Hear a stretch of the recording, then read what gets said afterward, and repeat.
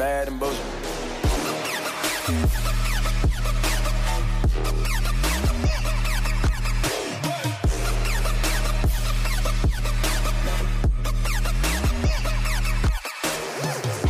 Welcome to the Bad and Bitchy podcast. I'm Erin, and I'm here today to introduce you to our podcast episode today. Erica and I spoke to Annamie Paul, the leader of the Green Party of Canada, about issues important to women in Canada. And while we didn't specifically talk about her experience on the campaign trail as a woman of color, we did get some insight into her values as leader, as a Black woman, Canada's first racialized, first Black woman party leader, and what that means for her party and how that influences her perspective on public policy. And so I hope you enjoyed this episode, and thank you so much for listening. Let's start with long-term care. So the long-term care promises from the New Democrats seem to align quite well with those of the Greens, namely the national standards of care and the removal of profit from the long-term care system. And the Greens are also supportive of higher pay for personal support workers, which is something that right now only the Liberals are proposing. So how will the Greens be able to influence the publicization of long-term care, the increase in pay for personal support workers, and national care standards in either a Liberal, Conservative, or New Democratic government? Well, I mean, just to clarify, we have supported increasing pay for personal support workers for, I don't know how far back, but certainly for, a few years, maybe longer than that. I'm a Black woman whose family is from the Caribbean, which means I definitely have lots of personal support workers in my family. My grandma was a personal support worker. My auntie is a personal support worker. So I definitely believe that they need and deserve more pay. It's backbreaking work. It's a vocation, and it's done with a lot of love, and it deserves to be respected. And especially if we want to meet the shortages of people, because we have a severe shortage of people willing to do this work because it isn't respected and it isn't well paid. So we believe that an issue like reforming long-term care, given the humanitarian crisis that we've seen during the pandemic in long-term care, should not be a partisan issue. And the things that we proposed, they're actually not our ideas. I hosted roundtables and panels almost every week for months on long-term care. And so what we propose there is a result of what we heard from families and loved ones and associations and nurses and doctors, et cetera. So if we agree on something across party lines, let's get to work. I mean, I will work with anyone who's willing to make sure that people are not unnecessarily dying in long-term care. That is something that we should all be able to agree on. The way we were able to agree on Medicare, that was passed unanimously by all parties back in the 80s. And so we will say what we always do. Whomever is ready to work on progressive social policy to get people the help they need and to live in dignity, we're there to work with them on it. We don't need all the credits. We don't have all of the ideas, and we're willing to work collaboratively. Well, does that send you into silence? No. I'm actually trying to think about whether or not I should ask this question, and I'll do it because that's the way I am. Go for it. I expect nothing less from you, Erica. So, to me, I was working on I was working on a piece for Press Progress, and it had to do with work from home and the gender effects, right? And what I found was that a lot of BIPOC women, especially Asians, South Asians, Black people, you're like me, like my parents are Guyanese. They came here, they settled, yada, yada, yada. Okay. Is it better to support long-term care institutionally, or is it better to have more support in the home? We need both. Okay. We need both. We have to recognize that there are some people whose needs are so profound that they absolutely are going to have to be in an institutional setting, in some kind of, home. And there will be no way to completely eliminate that. So there has to be a way to ensure that if the time arrives that you or a loved one or someone in your community absolutely has to go into a facility, that the standards are there, that it's staffed well, that the standards of care are there, that you can live in dignity. On the other hand, Canada has spent far too much money on warehousing long-term care residents. There are many people who are in long-term care simply because there is no alternative. We know that anyone who can remain in their home or remain in the general community, almost everyone prefers that. And Canada, unfortunately, spends significantly less, about a third less, just over a third less than other wealthy countries, so other OECD countries, on community-based supports for people to remain in their homes. So this is the moment to rethink it all. The tragedy, and we're barely talking about it in this election, this is a tragedy that is, it's an epic tragedy. Over 15,000 people died, and we have the worst record of deaths in long-term care by almost double, per capita compared to other wealthy countries. How will we avoid that in the future? It requires a complete rethink, and this is the time for us to say, how do we want to see people age in the future? How can we make it more dignified? How can we improve the quality of life? It's a root to stem kind of change that we need. Yeah, and I think one of the communities that's overlooked in this whole discussion are the family members who are looking after these people too, right? Because sometimes these individuals who require the care just require such a high level of care that it becomes really taxing for the family members providing them with the care, that they're not able to work jobs, that they don't, they're puts themselves in a precarious situation, and, a lot of mental health struggles too. And they spend their whole days just like taking care of their families. Not that it's not worth it because it's a family member, but, there is a trade-off there. And the system is designed, right? The system has been designed to be overly dependent. And I would say, frankly, completely dependent in many cases on the intense involvement and interventions of family members and loved ones. In the case of my father, who died in long-term care in the second wave, his story is very typical of those who did not die of COVID, but because of COVID in long-term care. The families and the loved ones were locked out because of the pandemic. The personal support workers were stretched to the limits, and many facilities, of course, were understaffed. And facilities depend on families to catch those little things that go missing under those circumstances. And so he's one of the many people who had a completely treatable infection, a bladder infection, nothing, just a course of antibiotics that ended up progressing all the way to sepsis and blood poisoning before it was found. And he was dead within a few hours of arriving at the hospital. And the facility that he was in, we spoke with and heard from other families that was the same. And there was the same story in another facility and so on. And so the family element is key. We shouldn't depend on it the way that we have been, but of course families want to be involved and will need to be. So that's where things like guaranteed livable income come into play. There are moments in our lives when we need to take a step back from one thing in order to care for someone we love, for instance. It shouldn't mean financial catastrophe. You should be able to do it with some breathing space. And so that's the idea. And certainly, as you both said, it would help women. It would help women first. It would help marginalized women, racialized women, also high on the list. Because let's face it, much of what we've just talked about is a feminized issue. The people in long-term care mostly are women. The people who take care of the people in long-term care are also women. They're the ones, and the people who care for the people in the family who care for the people in long-term care are also women.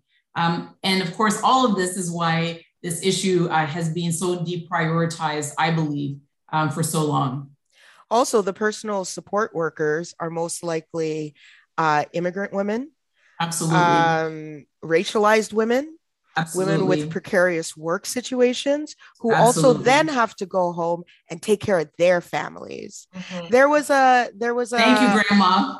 yeah, there was I'm going to bring in a pop culture context and then we'll move on to the next question. And I Yeah. remember there was this Mad Men line where you had all of these, white privileged women talking about how terrible it is in the South. And then you had this contrast with the Black maid, right? And one of the insults that Betty Draper gave to the maid was, well, how are you taking care of your own family then? And that hit me because, I'm like you, like my parents from the Caribbean. We know a lot of personal support workers. We know a lot of support workers, but they have families too that they are raising. They have parents that they're taking care of. They have people that they're sending money home to. And that hasn't come up in this election at all. There's a holistic lens that we're missing. And anyway, let me stop preaching and move on. No, you're absolutely you're completely right. And this election came at a time when it shouldn't have, and it came at a time when I'm still relatively new to this role. But certainly one thing that I have recognized, and our party too. I mean, it's just part of our value system, but which I think that we still in this short election, still need to capture is that interconnectedness. All of these things are interconnected. They all have, we talk about intersections and whatnot, but it is important to recognize those things. There's knock-on effects to all of these things. My grandma, for instance, helped to raise us, and her solution to that issue was to basically never sleep, as far as I could tell. She worked the night shift so that, and my mom was a teacher, but she also taught during the day in elementary school and then taught in the evenings as well. She taught adults because she was sending money home, as was my grandma, and bringing people over. And so my grandma would feed us and make sure that we had done our homework and that we were in bed. And then she would leave and go work all night. And then she would come back. She would be back in the morning, just around the time we were getting ready to go to school, and catch a few hours and then start it all over again. Right. Well, that's basically how the old people did it, right? That's how they survived. But since we're talking about the interconnectedness, how does this connect to housing strategy? Because the Conservative Party has declared a housing first strategy for homelessness, which declares housing as a fundamental right, uses federal assets to address housing supply, and encourages building public transportation infrastructure that connects homes and jobs by bringing public transit to where people are buying homes, and require municipalities receiving federal funding for public transit to increase density near that transit. This seems to be the beginning of the reimagining of our cities. And how does the Green Party housing strategy, since we're talking holistically, compare in that way? And what is the strategy for reimagining urban planning in that climate-friendly way? Like, what are those key principles? Yeah.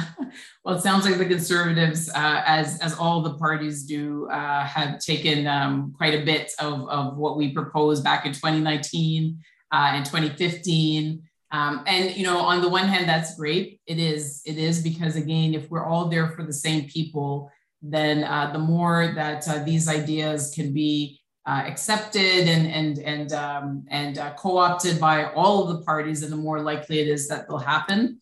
At the same time, with more Greens elected, I would say that maybe we would have had these things sooner, because in 2019 we were talking about the importance of ensuring that public transportation went all the way out, and not just public transportation, but that we ensured that people could fully live, holistically live in the places where they had their homes. that they didn't have to go always into the urban center for entertainment, for community events, for shopping, for all the things, that help to improve quality of life. We've talked about having a hub and spoke system for rail transportation and bus transportation. In terms of affordable housing, again, it boggles the mind why we're in this election, because it seems like all of a sudden, that thing, everyone's gotten religion.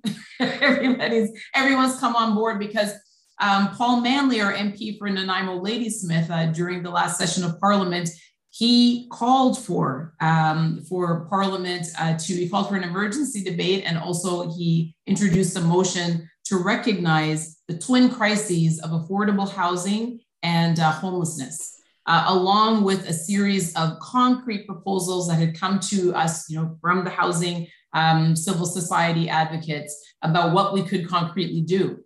And in none of that, crickets is all we heard for that. And so I think for people in Canada, part of this election is going to come down to sincerity and who is there talking about these things outside of the context of the election, and who you think is actually committed to doing the work, because the solutions are there. They're there. There's a lot of consensus amongst urban planning specialists about what we need to do. We just need to actually create the circumstances in Parliament to make them happen. And what do they say that we need to do that the Green Party kind of promotes or is part of your platform, basically?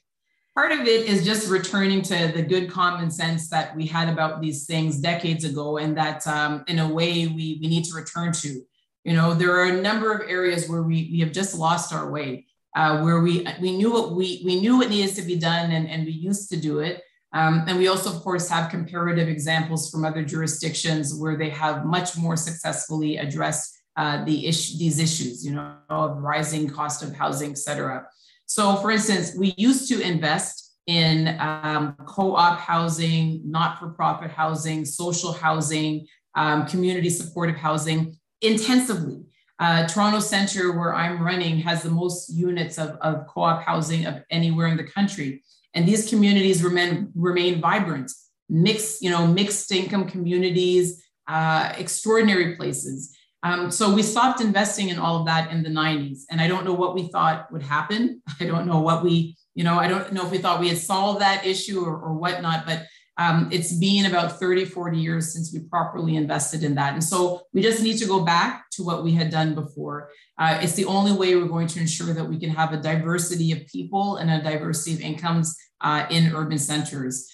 We need to incentivize rental housing, purpose-built rental housing, because we need to accept that not everyone is either going to be able to own a place, or maybe they don't want to own. But they need to have the security of knowing that even if they're renting, it can be for life if they want it to be. No one's going to rent evict them. No one's going to, ask them to leave or jack up their rent to the point where they have to go. It has to be stable. It has to be reliable, so you can feel like it's your home, even if you're renting. We haven't incentivized that enough either. We need to, on an urgent basis, we need a benefit for all of those low-income, marginalized people who have been falling into arrears during the pandemic. For those of us who live in Toronto, $2,000 a month if you've lost your job is not going to cover even your rent. And so people have little by little been falling into arrears. And so the kind of subsidy that we gave to businesses for their rent, for their commercial rent, housing advocates have been asking for the same thing for low-income residential tenants, or we're going to see a lot of evictions.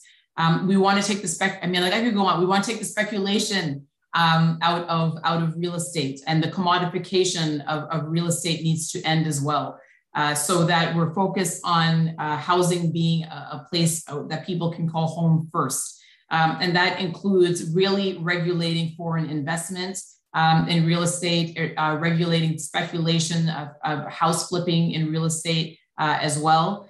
And we also need to redefine what affordable means. Here in Toronto, for instance, affordable just means market rent. That's not affordable. Market rents in many neighborhoods, you need to be making many multiples of the minimum wage to be able to pay for that. So that's clearly not affordable. And we need to fundamentally recognize that housing is a human right, because once you recognize that and actually in your bones recognize that, everything flows from that. You know, you look at your situation, you say, well, are we reinforcing and reflecting that belief or not? And that helps to guide all of your actions. So part of it ultimately still is a cultural shift in terms of how we view the right to access to housing. So I have to go. I have an appointment at 5, but I do want to, well, two things. One, I want to say that like in the two issues we've talked about, housing and long-term care, you really strike me as a big systems thinker, and you really want to get to like the root cause of an issue, which I think is very refreshing and something that a lot of the other platforms and, you know, parties don't really seem to really consider. You know, we've got the Conservatives doing one Band-Aid approach, the NDP doing another, and the Liberals doing another. And I always find myself wanting a bit because I'm like, do they understand what the problem is? And like hopefully in speaking to them, I can maybe get a sense of whether or not they do understand what the problems are. But I think that your experience as like a Black woman definitely gives you a unique perspective on these very big, complex problems that would be beneficial in the House and for all parties to consider in the future. But you're right. I mean, you know, this is why we need more diversity in politics. I can speak about these things with the sincerity of someone who spent the majority of her childhood living with 6 people in a 1-bedroom apartment with no air conditioning and a walk-up. You know, so I understand all, you know, those firsthand. I'm not particularly wise. I've just, you know, grown up that way. So the more perspectives you can bring in, the more likely it is you don't miss those policy angles, you don't miss those holes. And as you said, you can get to the heart of things, the heart of the matter. Yeah. Okay, right. Screenshot. All right, thank you. Bye. Bye. Bye. Bye.